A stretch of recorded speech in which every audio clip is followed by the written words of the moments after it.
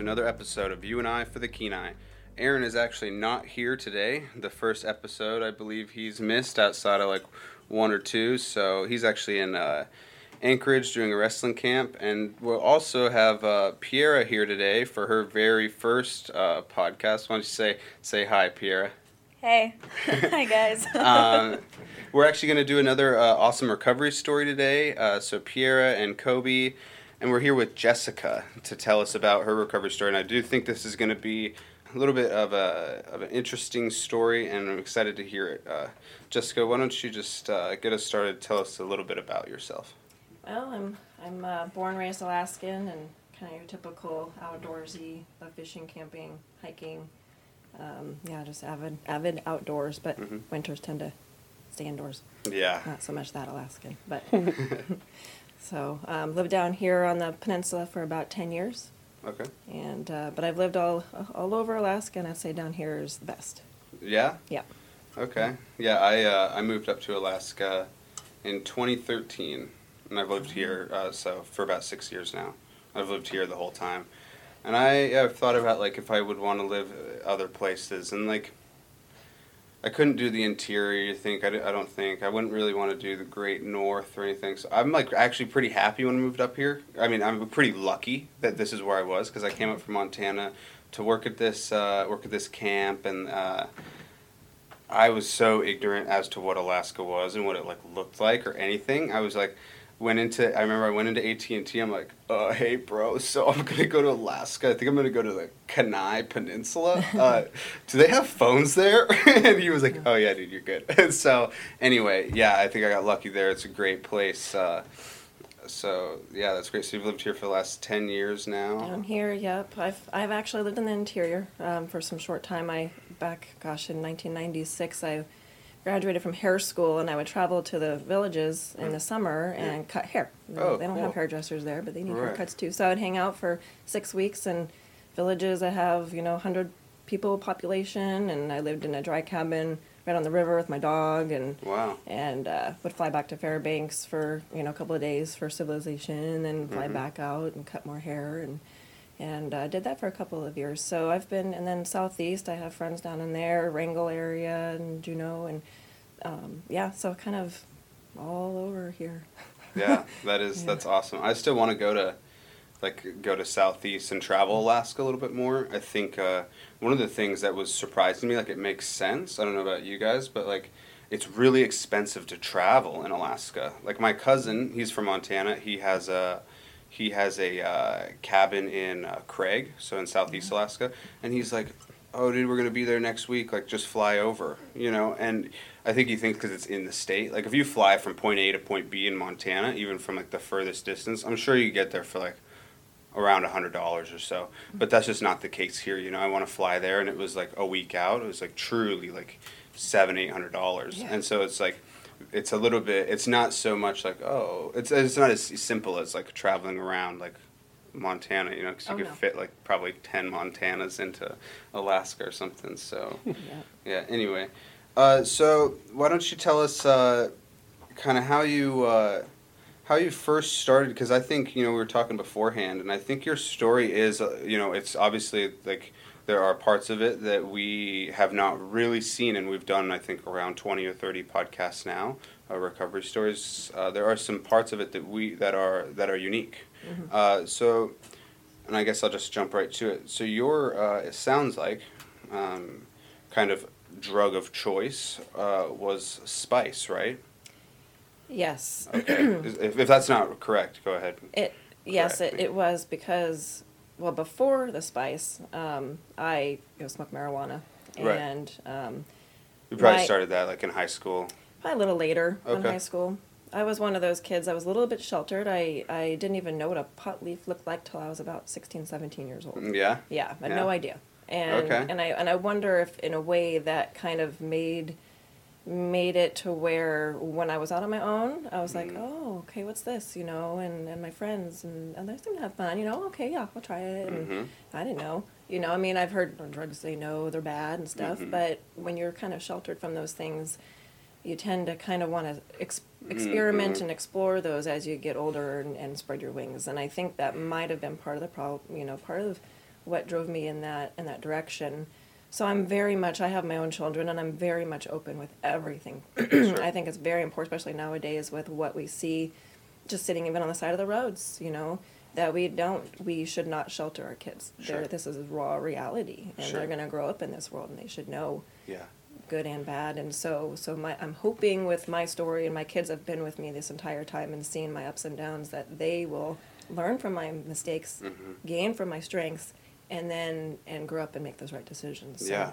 So that's kind of my thing is I think being sheltered a little bit as a kid kind of drove me into that experimental phase. And so smoking kind of marijuana a little bit older, in the 20s. And I did leave. I went to New York and Chicago for a couple of years. Oh, really? Mm-hmm. We're at New York. I just went to New York for like a week. It was South awesome. Glens Falls and Albany, Troy area. I've got some Okay, family yeah. there, and my best friend from high school had moved there, so I wanted to check it out and Yeah. go to Alaska for a little bit, Yeah.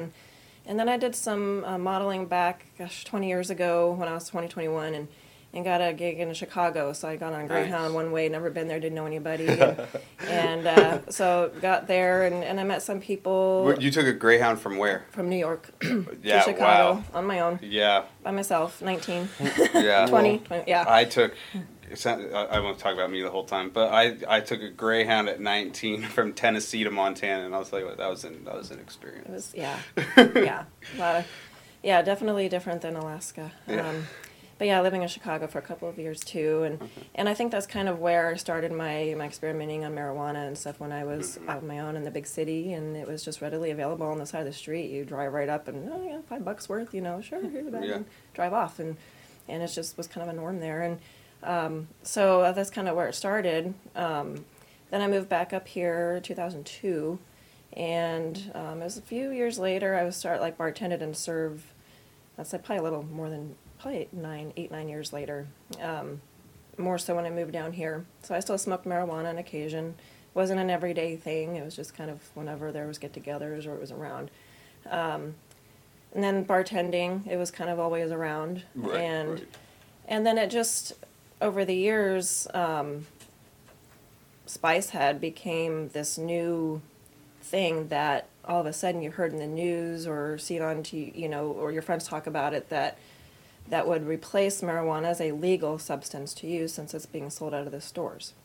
And so part of, when you smoke marijuana is, well, first of all, you have to know somebody to go get it from. You got to know, is it good? Are you getting your money's worth, So when it's illegal and you're having to kind of go around those and find those dealers, it's a pain. So, well, why not just go to the store and buy it? So much easier.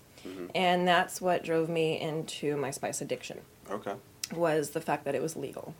So you think things legal, cigarettes are legal, bad for you, yes. Alcohol is legal, bad for you, yes. Well, spice is legal, it might be bad for me, but marijuana is smoking anything bad for you, yes. Sure. So to me it wasn't like, oh, right or wrong, or it was just, well, I smoke pot and I'm gonna make it a legal thing now and not have to worry about it, and that's that. So that was where it started. Were you, did you have family around you at this time? I just had my boyfriend at the time, and then my daughters. And what did your boyfriend think? He smoked marijuana, and then when the spice came on too, he was all about it. And also, he was like, sure. It's legal in the store. Yeah. And I think at that point, right, there wasn't like a whole lot of like health. I mean, there may have been some general health concerns around it, but there weren't it wasn't to the magnitude that could kind of exist today. It was so new. I didn't know anything. I hadn't even heard of it. And I had a friend who came into the bar. I was bartending one night, and she said, "Have you ever tried the spice?" And I said, "No, I've kind of, I've heard of it. I've never tried it." And she's like, "Well, it's legal, and they're selling it down at that store." And I'm like, oh, really? So she had given me some, and I had tried it, and I was actually really impressed at, honestly, stoned. 2 hits, and I was like, holy moly, it's like almost smoke. I'm getting more out of that, my money than I was with the marijuana, and so if it's that great, might as well stick with that. Yeah. So for our listeners, I'm sure most of you guys know that what spice is. I think it's also at times been referred to as like K2 and some other names. However, I'm not certain about that last thing. I think it has been though. Anyway, the general gist of it, from what I recall, is that it's a type of like they take like a flour or some kind of something that can like resembles like floury substance, and obviously not like a cooking flour, but like an actual like. How would you describe it? I mean, it's like maybe I know they spray like an artificial some chemicals on it. That when I was told about it in high school, it was like, oh, dude, it's no big deal. It's just kind of like this. Like almost like a like bed of obviously not bed of greens, but like a little bit of like dried greens. Essentially, it looks like that is sprayed with. It's just It's like an artificial THC, is what I was told. It's like the same thing, man. It's like the exact same. It's just like they just tweak a little tiny something, no big deal. Doesn't show up on drug tests. Like totally legal. It's like it's totally good, man. It's totally good. Yep. That's what I was told. Yeah, I honestly, when I had seen it, I really didn't even, I guess, question, Right. oh, what's on it? You know, it's in the store. Yeah. You know, it's Yeah. legal. So I'm like, well, and at the time, I don't know if I was a little more naive and just didn't know that, you know, that things don't really need to be approved in certain ways, Sure. you know, to be sold out of a store, but you think that they do. Mm-hmm. And so I thought it was okay. Yeah. You know, to the point almost like a cigarettes or alcohol. So knowing that it's still not good for me, but it's okay. It's Yeah. not gonna, you know, kill me in one day. And I think what they do is, at least they used to do this, is they just put not for human consumption on the bottle or whatever, and so then that skipped around a lot of regulations. So yeah, that's what we mean when we talk about spices, the kind of the flour sprayed with some different chemicals that gets you high, and originally was supposed to be pretty much like resemble a marijuana-esque type of drug that wasn't that wouldn't show up as like THC on any like kind of tests or anything. That's why it was legal, et cetera, et cetera. So okay, so it's new, and you're so what's that? Does that kind of take off? Because you said before you were smoking marijuana, you know, from time to time, but not like every single day. Mm-hmm. And so then you start smoking spice, and is that kind of more of an everyday thing? It started becoming an everyday thing because the high itself didn't last very long. Right. So, you know, with marijuana, like 45 minutes, right? Oh, maybe 15. Oh, okay. Oh, yeah. Okay. After 15 minutes, you're like, oh, I don't really, you know. And it only takes one or two hits to feel that high feeling. So I would put a little bit in there, am I good to go? But then, next thing I know, 15 minutes is kind of gone, and, you know, so it's a little bit more. And it just kind of gradually grew from that into a huge, I mean, I was probably spending upwards of $50 to $70 a day. Mm-hmm. Yeah, because it didn't last long, so you wanted to keep it. But that wasn't in the very beginning. That was the gradually into my 3-year addiction. So towards, you know, mid and towards the end, it was definitely a whole different game than when I first started. So, yeah. Yep. And how does your I know you said you had your boyfriend at the time. Is he thinking like, oh man, she's smoking a lot, or is it? No, him and I were not together very long okay. after this had started. Okay. And he was just kind of right there with me. Right. There was no, every time I'd be like, ready to smoke more, he would too. Right. So after we split up, I was just kind of on my own. But at this point, I enjoyed it enough to just keep going on my, you know, my own. So I was, it was just me and my kids for a while. I even moved in with my mom for a little bit. She saw that what I was going through, and she even had pulled me inside and said, I feel like, you know, this stuff's kind of taking over. And of course I would argue with her, and no, it's not, you know, and but it really was. Yeah. So, yeah. So she was starting to be a little concerned. Yeah, and she actually works in drug treatment and works in mental health with prisoners and sees this all the time. And here she is watching her own daughter have addiction, you know, and seeing what it was doing to me. I wonder if this kind of relates to prescription medication in the sense that, I mean, with what you were getting, it was literally from the store. It wasn't like, you know, over the counter or anything. You were just buying it. Yep. But even that sense of, oh, it's, you know, it's not going to hurt me. It's basically approved, like, you know, painkillers and stuff. And then it starts down on that, oh, it's not that big of a deal. You know, it's not going to kill me. But then it slowly starts taking over. And that sounds like that's what happened there, was that, oh, it seemed harmless. And it wasn't going to kill you. But it started taking control of your life. That's a good point. Yep. Really good point. And that's exactly what happened. Yeah. I feel like with prescription medications, and maybe not as much today, but at least for a long time there was like an assumed kind of cleanness to it, or like an assumed amount of like this isn't so inappropriate kind of gig, you know, like it was either like written for me, therefore like it's for me, this is just fine, or like it has been approved, so like, and then like you said earlier, you assume that the spice has gone through some kind of similar approval process. So I wonder, yeah, that's a good point. Like I wonder if people's at times their willingness to really consume these products without as much concern or as much maybe even like basic guilt like as they would obviously with something like, and I think obviously this has part to do with like some basic like fear out there, which is probably rightfully placed, like heroin or crack or cocaine, you know, but really, you know, some of these drugs can have some pretty similar effects, you know, and similar consequences. So I think that's a really good point. Yeah. Thanks. Yep, definitely. Gradual and thinking it's okay, and then it takes over. And then you're probably conflicted too, I would imagine, because you're thinking, okay, like my life at this point is maybe not so okay, but then you're thinking on the other hand like, well, it's approved, like it's not supposed to be a big deal, and so there's like this kind of wrestling with yourself. And when it's readily available in multiple stores in every town you go to, I mean, it was the point where when I'd go to the store and it was a drive-up store, tobacco shop, you know, you drive up to the window, ask, you know, for whatever that they had, and if we know what deals they had, and they knew me by name, I knew them by name. But when they didn't have any, friends and I would actually pull our money together and drive all the way to Anchorage or Wasilla. Wow. You know, and to get it, because we were all kind of going through the same thing at this point. Yeah.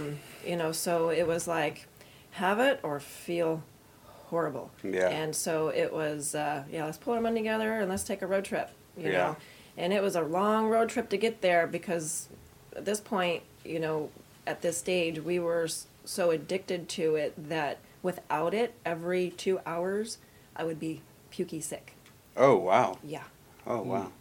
Yep. So at that stage, was it still sort of rationalization, like, let's all take a road trip, it's going to be a good time? Or did you kind of realize as a group that, hey, this is more of a dependence type thing? Yes, at this point. So to kind of fill in the gap there, when I, you know, first started smoking that, thinking it's okay, it's legal, it was fine. I felt fine. I felt, you know, normal. I could function daily. I could take care of my kids. I could still pay my bills. I was going to work on time. I was, you know, everything was fine. And it was probably within about a year or so, maybe a year and a half after, you know, starting to smoke, that it started becoming more known as a harmful substance. People started having these, you know, overdoses and these issues. And what happened was these stores that were selling it were making such profit that when the chemicals that were in these would become illegal, the scientists behind this would create a new chemical and replace, so that way they would have to reinvestigate, find new chemicals to make illegal, to go after, and it takes so long. Right. And so in the meantime, people who were actually buying it and smoking it were smoking just true poison.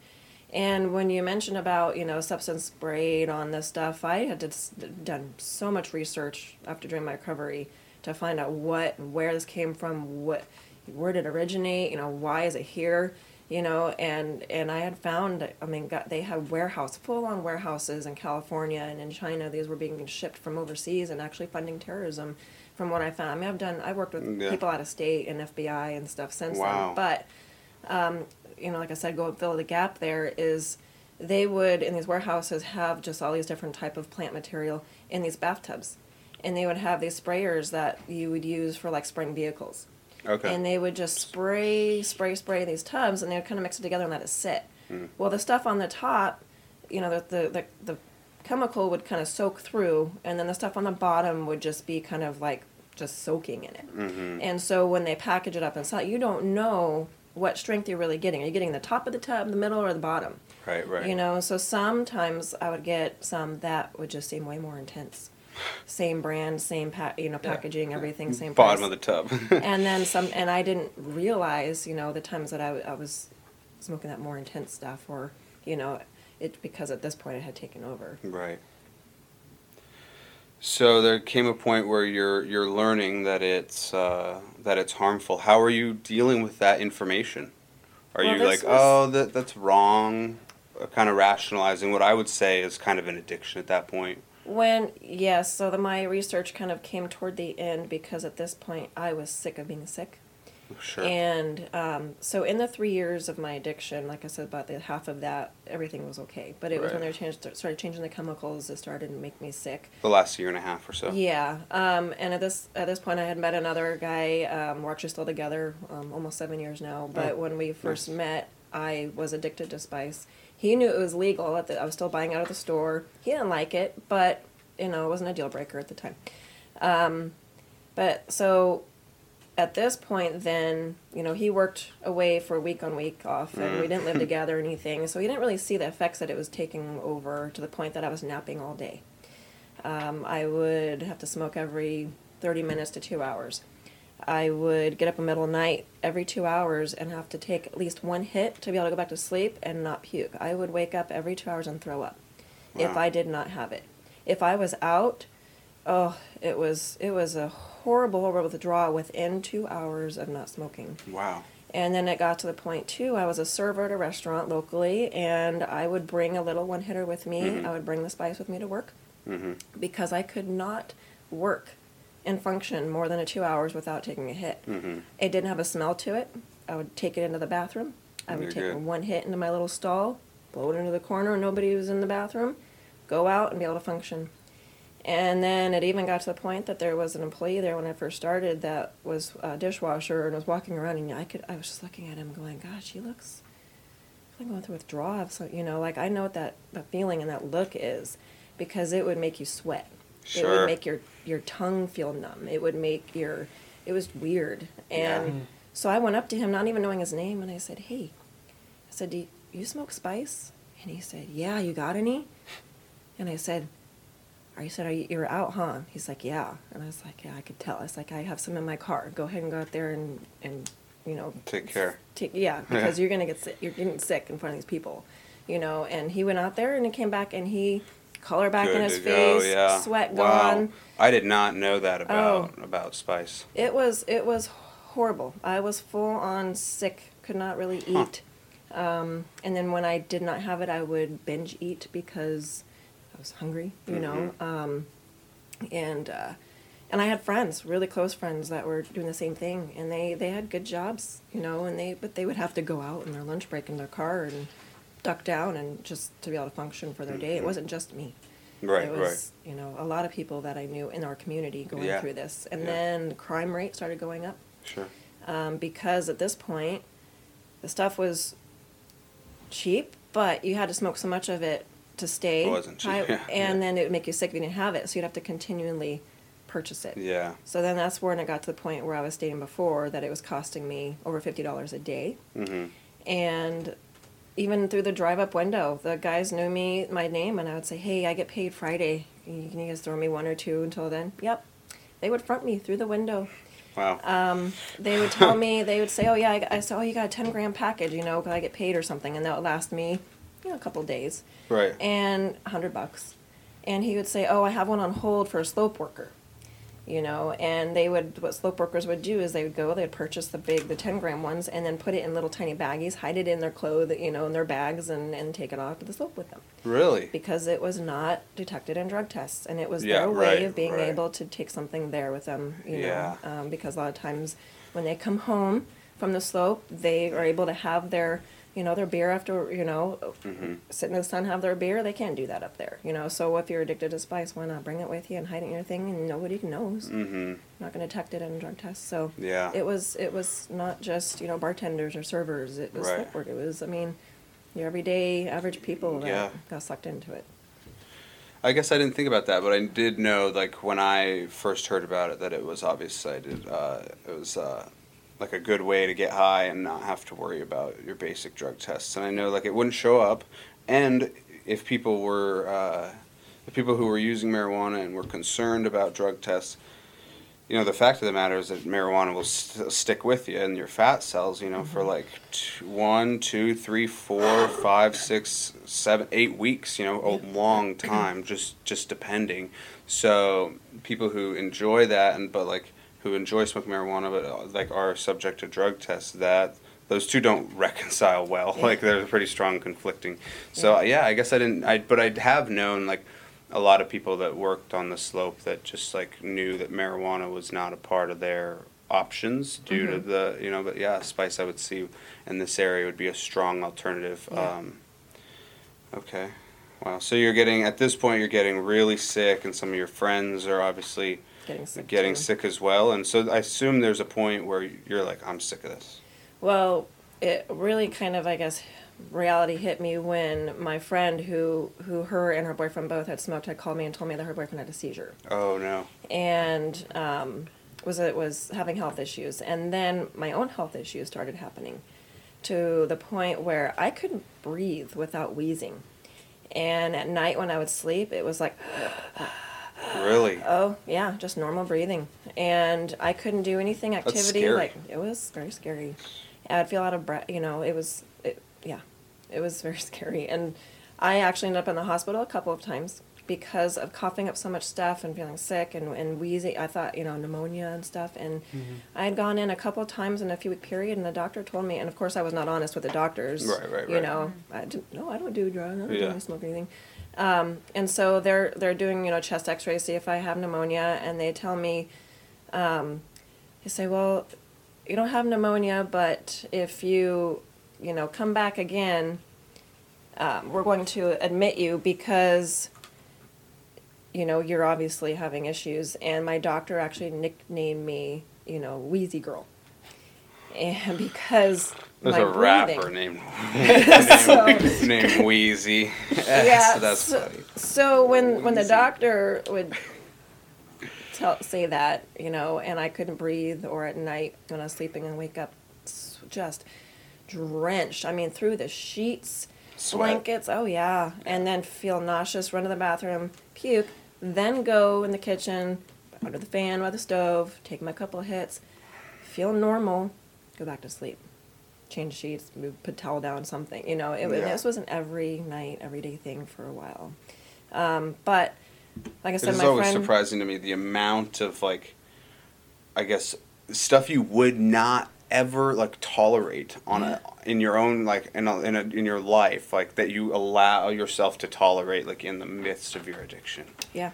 You go through so much work and you tolerate so much just crap, you're I would sweat every day, I'd puke every day, I'd have to change my sheets all the time, and it's just I would think man, if I had to do that every day, I'd be thinking I can't live and then obviously you're getting to that point, but it's not surprising, I guess, but it is just the different things people end up putting up with, because that does just get such a strong grip. Yeah.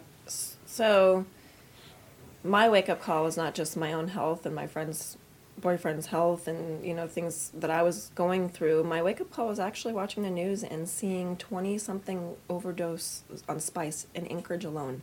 6 calls a day, ambulance, multiple people dying. Mm-hmm. My mom, like I mentioned earlier, worked in mental health. She actually had, clients, she's got the confidentiality, so I don't know any details. Mm-hmm. I just know she had some that had an addiction to spice. And after even I had done news story or, what they had talked about in their groups and things like that, one day his chair was empty. And he had actually overdosed from suicide at the age of 23 and had a baby. Wow. And so it started really just killing people instantly.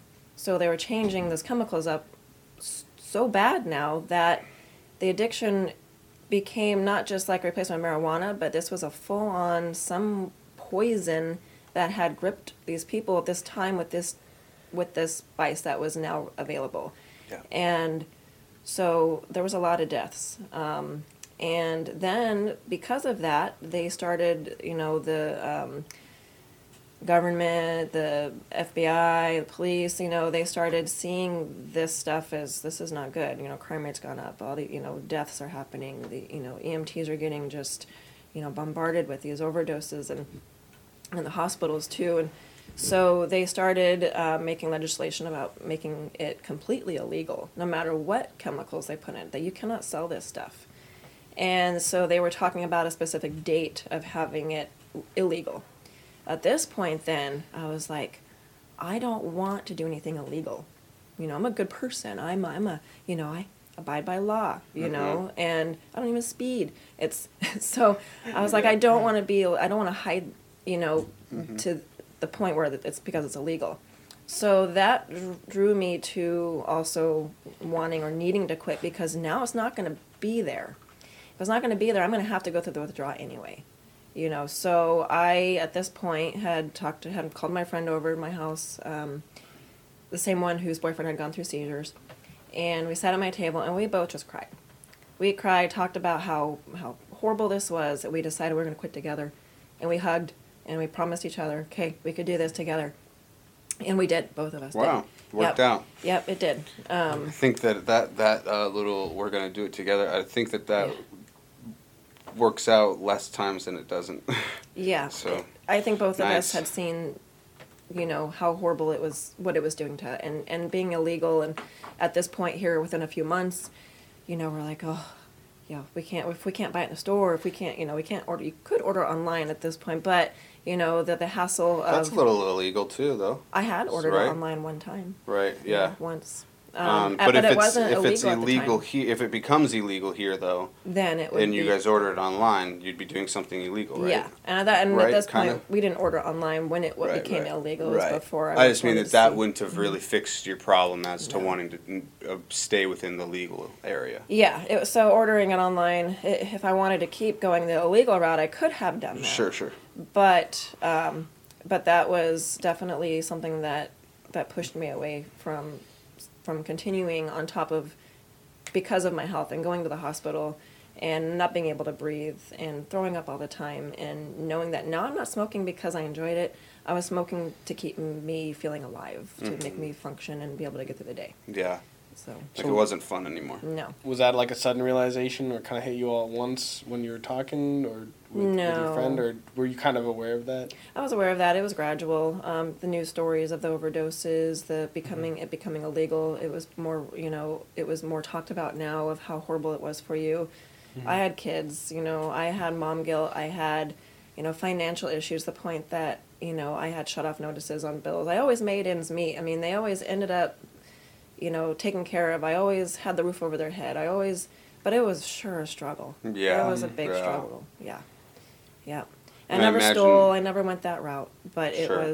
was a struggle just to stay afloat and be able to make ends meet. I would say your responsibility, like how responsible you were in life in general, was probably a lot less than you had been accustomed to throughout your life previously, right? I mean, you had probably before then not really had as many of the struggles that you had. No, not at all. Yeah.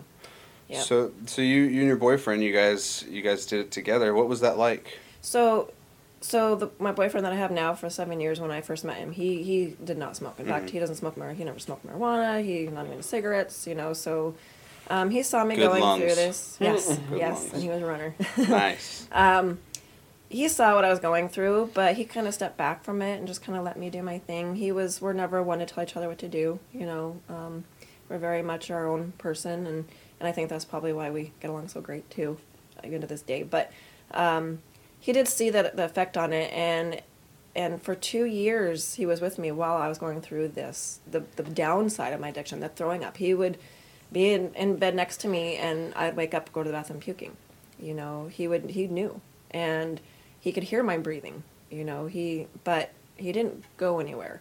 And then one day I told him a couple times I was going to quit, and he just, okay, but I could tell he didn't believe me. And then one day I'm like, the day that I had my friend over and we hugged, he wasn't there at the time. And then when he had come home, I said, so yeah, my friend so-and-so and I, this and that, and we made a pact and we're going to quit. And I said, I'm going to throw away all my stuff. And I did. I went and emptied my drawer out, took my pipes, everything, and I just tossed them.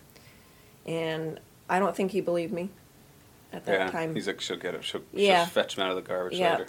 But it was after a little while of going through the withdrawal, he had actually confided, and told me that if I was going to continue doing this, he was actually thinking about leaving me over this. And I had no idea. Yeah. He was actually contemplating that at the time. Yeah. And, but then Makes sense.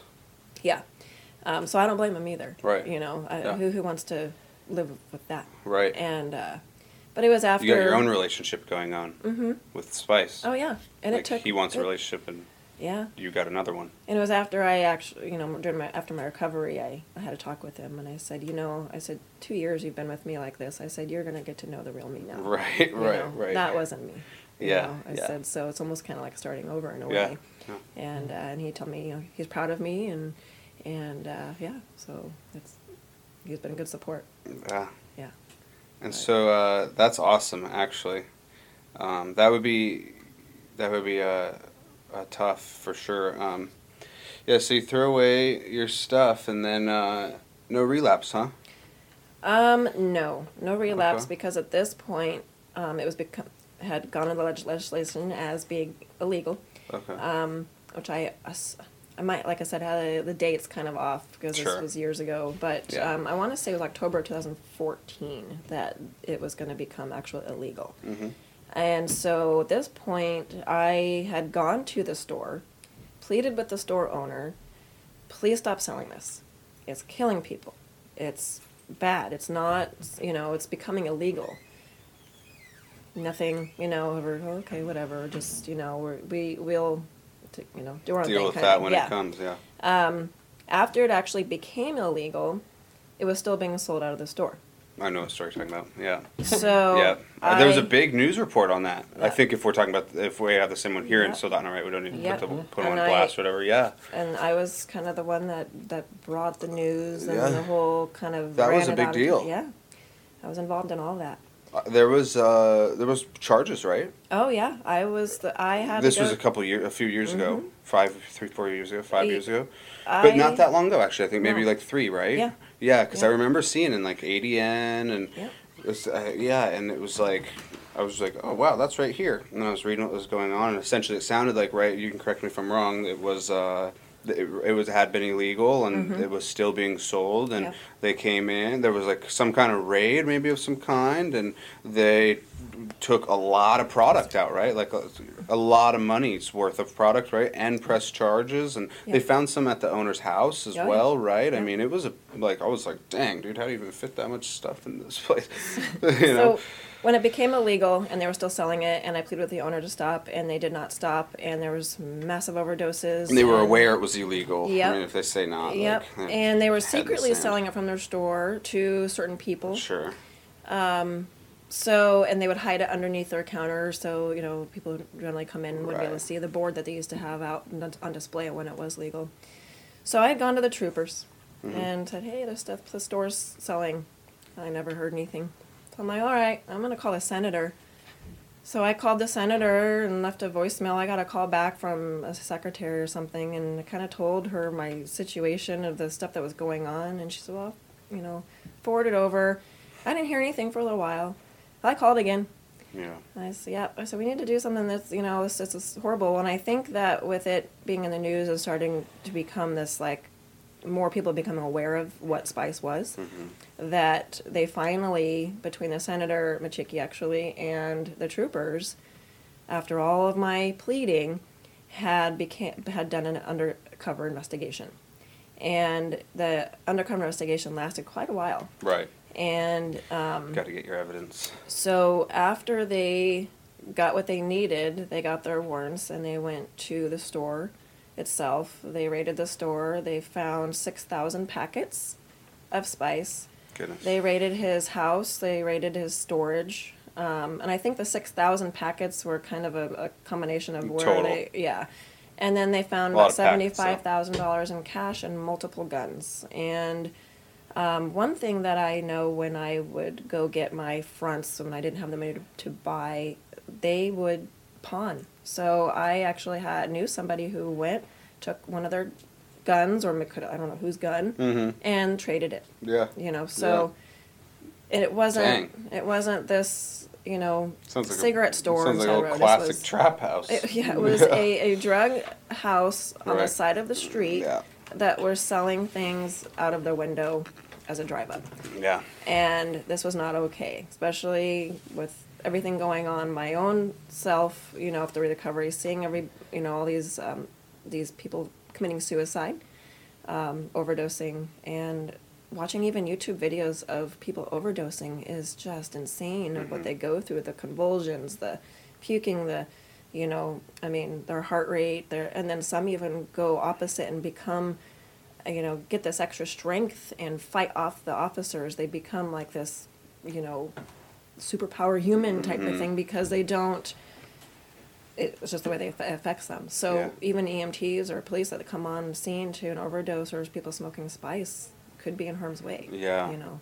I think spice falls into like what's commonly called like a designer drug, and I think those designer drugs, they have some I think their effect on people is so variable. It's not uniform, like from person to person, which makes it hard. You don't know what you're dealing with. And I think I think one of the popular ones, at least when I was a little more informed on all of them, was like bath salts and things like that. People really getting into these. And obviously it's sad because, like you said before, people do the whole, they'll do this chemical's illegal, we'll just tweak it by this little bit, now we're good. And by the time they get around to banning that, it's already had its negative impacts, So, I imagine you can still order this online, do you know? I'm not sure. Probably somewhere. Yeah. They ended up changing it to the point that they've made liquid form. Okay. So you can put it in those e-cigarette things or anything that you can vape from. Sure. So, and there's no odor, and they have flavors. Yeah. So it was scary enough when you're looking online that people could be walking down the side of the road, and instead of smoking out of like a marijuana pipe, they would be just using like their vape pen, or you think are those legal. Yeah, right. But they have spice in there. And you don't know if that's what they're smoking or not. I do know that after the raid and charges were, the press charges, the state dropped it and the feds picked it up, so it became a federal case, and just kind of I don't know, went from there. And it somewhat after this happened, spice just sort of disappeared from our community. Good. Yeah. So I imagine you it sounds like you were, I would say, like addicted for a while to spice. What's been your recovery like? Because I would say, even if you're not actively participating like in some kind of like recovery program, that there has been like a resemblance to some like you've experienced things that are very common to like recovery, even if we just call recovery like post-addiction. So my recovery, of course, my withdrawal. My withdrawal was not a couple of days or a couple of weeks. It was about a month. It was a month of throwing up. It was a month of sweating. It was a month of just feeling like death, honestly. I just felt sick to my stomach. But I had to do it. And that was that pact my friend and I made. And like I said, we did it together. So when we feel sick, we call each other and be like, hey, chug the Gatorade, stay hydrated. That was a huge thing, stay hydrated, and, just force yourself to drink. And so after the withdrawal period was over and I just felt normal again, and I can function normally without anything, that's when I started advocating in the community to bring education. It was, people needed to know what it was, and in a form, me opening up my story was my form of recovery.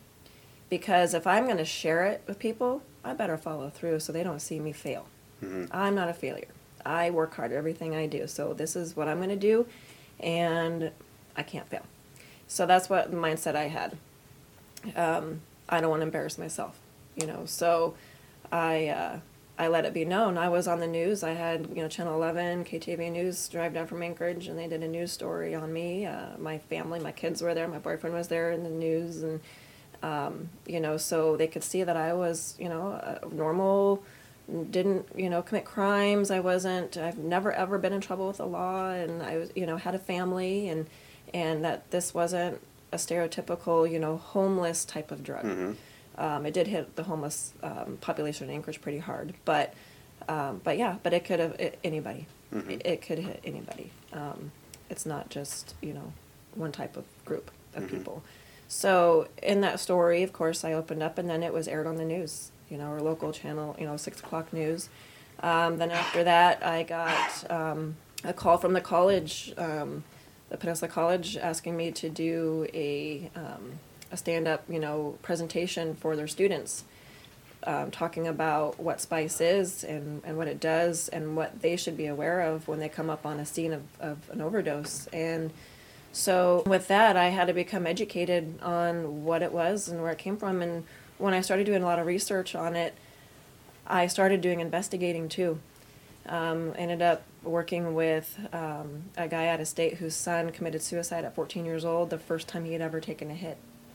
And so this dad made it his mission to go to schools down in the States with drug-sniffing dogs, go with the sheriffs that they have down there. They do school raids. He talks in assemblies, and he still does it to this day. Wow.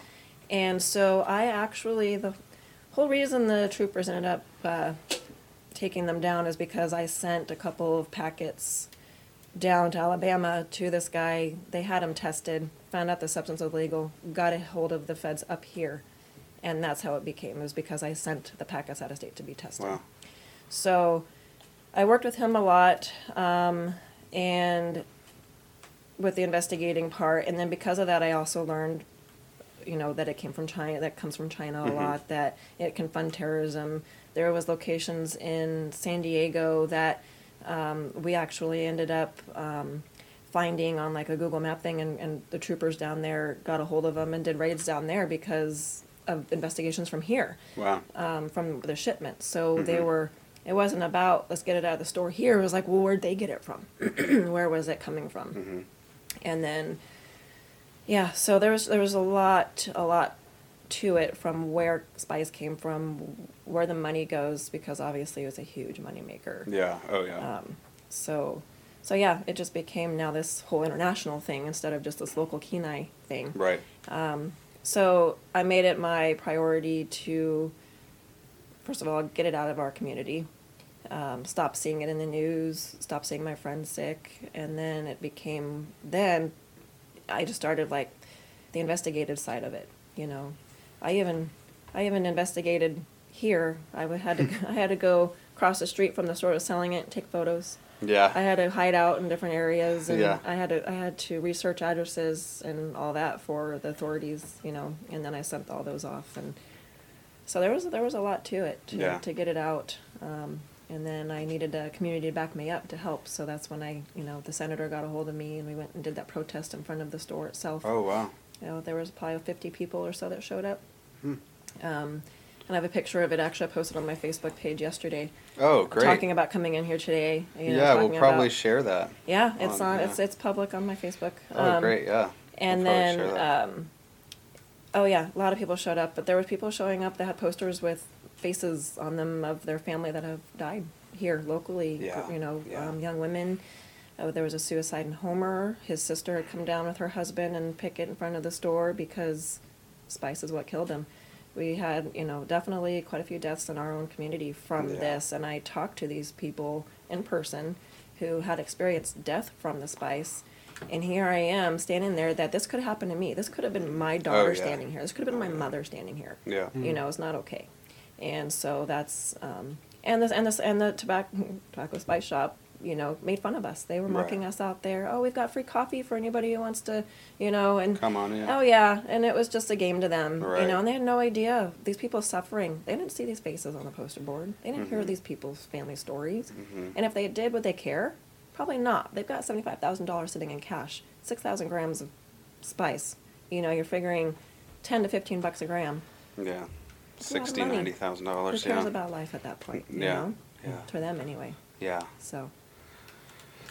What would so yeah, you did some pretty hardcore activism I for like sure a did. while. Yeah. Yeah, that's incredible. That's haven't really had a recovery story where that was the main part of recovery. That's awesome. I know, like, obviously a lot of recovery does include like service and outreach and different just like new awareness, and from that awareness some certain action, but yours is like boom, off and running, like some big time work. Yeah. Get it out of here. Yeah, and that is just so, it's kind of hitting me as like more significant now than it did in the beginning, because I'm thinking back as you describe all these things, and like it really hit where, I grew up in Montana, and I was in high school around this time. I was out of high school in 2014, but around like 2010 when it hit, and it was big. And I remember hearing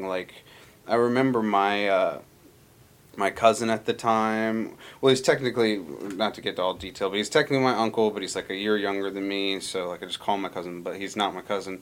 He's my uncle. Anyway, he like had a bad reaction to it, and like we knew other kids that were having like really some serious reactions from it. And remember my uncle even told me, he said, "Eric, like I don't want you to smoke weed, like, and I sure hope you're not gonna like be smoking a bunch of weed your whole life." He's like, "But man," he's an anesthesiologist, and he said, "Just the thing I do not want is, that spice stuff." Like he said, "We just see people coming into the hospital all the time with too much stuff." He's like, "Just do not smoke that spice stuff." And he was he wasn't saying like if you're gonna do one, he wasn't saying like smoke weed, but he was like, "Dude, if you're like adamant about this, like, just smoke weed, like, it's like, this is not good." So yeah, it's just like, that was bad. Like, that was all just so bad. And I imagine that this is still gonna, there will be a new one, there will be a new something. So I think it's just important that the parents and like, and anybody, parents who are like looking after their children, but also people who are, whether you're children, adolescents, adults, like if you're looking at like getting, like doing this designer drug that's like legal and sold in stores and stuff, that we've been through this, we've seen that it's bad, like it's not good, like it's just not a smart choice. It's like you just don't have no data on it or anything, you don't know what's going on. It's getting changed all the time. And that's kind of why I went the direction I did, because there was people coming to me all the time, or when I post about it on my Facebook, like, "Oh, yeah, well, what is that?" I had questions on what's spice. Potpourri, I heard it's potpourri. Right. It actually kind of smells like it. Yeah. It smells sweet, it smells good. But no, it's not potpourri. Right. I'm not going to the store and buying, the shaved pine cones. 10 grams of potpourri. Yeah, not quite the same. On every other day for fun. Yeah. But no, I think after all the investigating that got done, and after the owner got charged, and the state dropping the charges, and I found that out, I was like, well, why? Oh my gosh, what happened? And, did he get away with all of this? And I'd found out the federal picked it up. Right. And it was the first and only so far federal case on a spice that's so far. Wow. So I had to go to court and testify and get on the stand. Yep. And it was difficult because... Get cross-examined.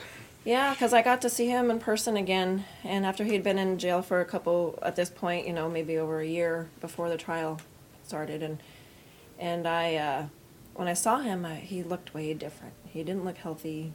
He looked half his size, and I was like, oh my gosh, this guy was just somebody who lived here in our community, and probably when he took over the store, didn't realize he was doing anything wrong, and then when it became illegal at this point, he was so drawn into the money, right, that and I guess having the social of the people that would come to the store and whatnot, and just his reputation in the community, and so to sit there in front of him and actually talk about my story, and how it almost killed me, and how it did kill a lot of other people. Yeah.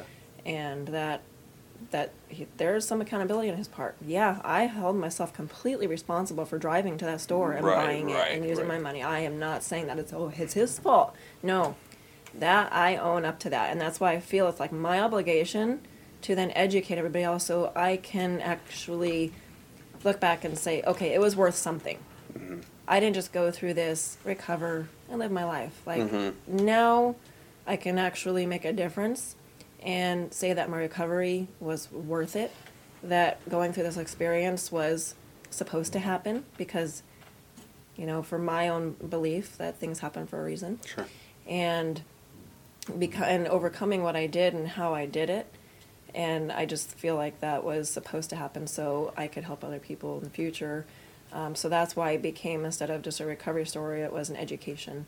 And so I made it actually for about 2 years after my recovery. I continued education and continued keeping it up in the public, you know, what it was and whatnot. And then after, just sort of, you stopped hearing about it, stopped, you know, hearing about anything going on in the community with it. And at this point, I'd actually gone to college for a couple of semesters for paraprofessional counseling because I was going to become a drug addiction counselor at this point. And, but at my age and having kids and paying my way through college just wasn't going to work out. So I more so just did it on the side, you know, if people could reach out to me if they have questions. And I actually talked to a girl who was 17 who had been addicted since 14 out of suicide. I've had people reach out to me who I don't know, just say, my son's addicted, you know, on this, what do I do? Or I have, you know, I want to stop, you know, or so I've actually had a lot of people reach out to me, not in a while, because like I said, it's been a few years since I've even been in the community that I'm aware of, or even a problem anyway. So at this point, then I just kind of went on my way and started, you know, just being more present for my kids and going a different route with career and just maintaining, you know, happiness and health and living my life, you know, making the right choices, you know, every day. So, and then, you know, my kids had seen me at my worst and now they're seeing me at my best. And, and at their ages, you know, like I said, I had mom guilt for them to see me in that position. But again, part of that is my thought of everything happens for a reason. They see this. It may prevent them from, you know, making those choices as they get older. So even with my daughter sitting here right now listening to me, you know, she's going to be 10 years old next month. It's young. You know, my kids were young when they saw me go through this, but I am in no form ashamed or, you know, going to hide it. And I think that will just make them stronger. And then also people who've gone through what I've gone through just makes you stronger when you can overcome things. So before we kind of wrap up, it sounds like, you know, you, like you said, I think you summed it up pretty well. You kind of went from your worst to your best. You know, obviously you were kind of I would say you were pretty well enslaved to spice use, you know, every half hour, every 2 hours, and just sick all the time and just putting up with some stuff that you normally wouldn't tolerate, like in your own life.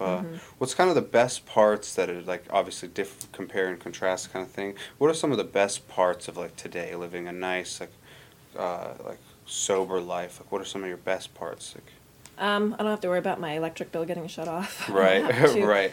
I have more, I'm more aware of what's going on around me. You know, more involved with my kids and my boyfriend and so I would say probably, you know, the best part now is feeling alive. I'm more healthy now at 40 than I have been most of my life, and I'm actually a certified personal trainer now and help people, you know, with their health and reach goals and I think it's just in my nature to want to help people, and I think that's always been kind of the direction I've always wanted to go, you know, and so even going through my recovery and wanting to help other people go through, you know, the same thing. I think that in general is just kind of my nature, and that's probably what drove me into making those decisions in my recovery to go after it and get it out, not just be recovered and stay recovered, you know, like being active in it.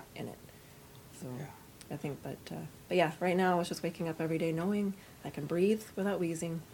I'm going on a 10-mile run tomorrow. Nice. I would definitely 5 years ago. I just ran 3 miles the other day, and I was like, I'm 2 miles in. I'm like, I want to quit. Like, I just want to be done. Yeah, I'm becoming mentally prepared. But, 5 years ago, when I couldn't breathe, if you told me I would run 10 miles, no, I probably wouldn't have lived. Yeah, you like want to like a smoke form of a Camelback that you can just like breathe in the whole time while you run. Maybe like if you're gonna smoke the whole time for 10 miles, you'll be able to track it. Maybe actually. Yeah. Oh. Yeah. Oh, interesting. Got a new. No, I'm not going to invent. Not going to invent that. That was a good idea. Bad idea. Bad overall. Good, decent idea. Anyway, so I feel like we should sign off with something different than that. But so something to note is that I guess it's not common in the realm of podcasts that we've done and stuff about people basically stopping when they come to realize that the negative side effects are very real. Like, it sounds like what turned it around for you was hearing about people dying of overdose, and that's not necessarily common, but I think it's good to keep in mind that there are some people that just don't know. They just don't know that these products that have a potential harm. So even getting that information out there, you tell people the side effects of drugs. Oh yeah, everyone knows that. Well, that's not necessarily true. Yeah. And having that information out there just to change even one person's life around, I think is huge. Yeah. Yeah. You, man, with all these insights. Yeah, that's a really good point, actually. It motivated me more so when people would reach out to me, or I knew that maybe I helped prevent a suicide. Right. Or, I actually, my friend and I, went through it together, and she quit too, and seeing her, flourish and do so much better, it just drove me to just want to keep going, because I was changing people's lives for the better, and why not keep going? So that was my mission. Yeah. So this is another excellent recovery story. Jessica, thank you so much. I really do think that this is, one, just in general, super interesting, right? Because this was like a really unique kind of phenomenon that kind of took place in Alaska, and I'd say nationwide, perhaps even worldwide, but I can't speak to that. It was really unique. It was like it just took off, and then it kind of went away, and I hadn't thought about it anymore. Yeah. But that didn't go away. I mean, I would say it went away because some people did things about it, and you did a lot, probably maybe more than anyone else, I don't know.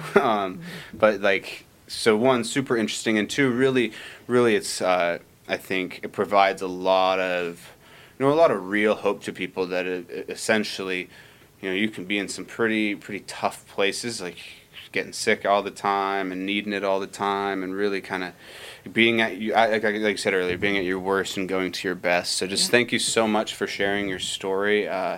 Listeners, I hope you enjoyed, and I would just like to suggest, if any of these new kind of products are coming out, I think there were a lot of things here said today that you should consider that would then, I think, rightfully make you a little bit cautious as to how you then just like jump into whether you consume that product or not, or how you treat that product. So, thank you so much. This is you and I for the Kenai.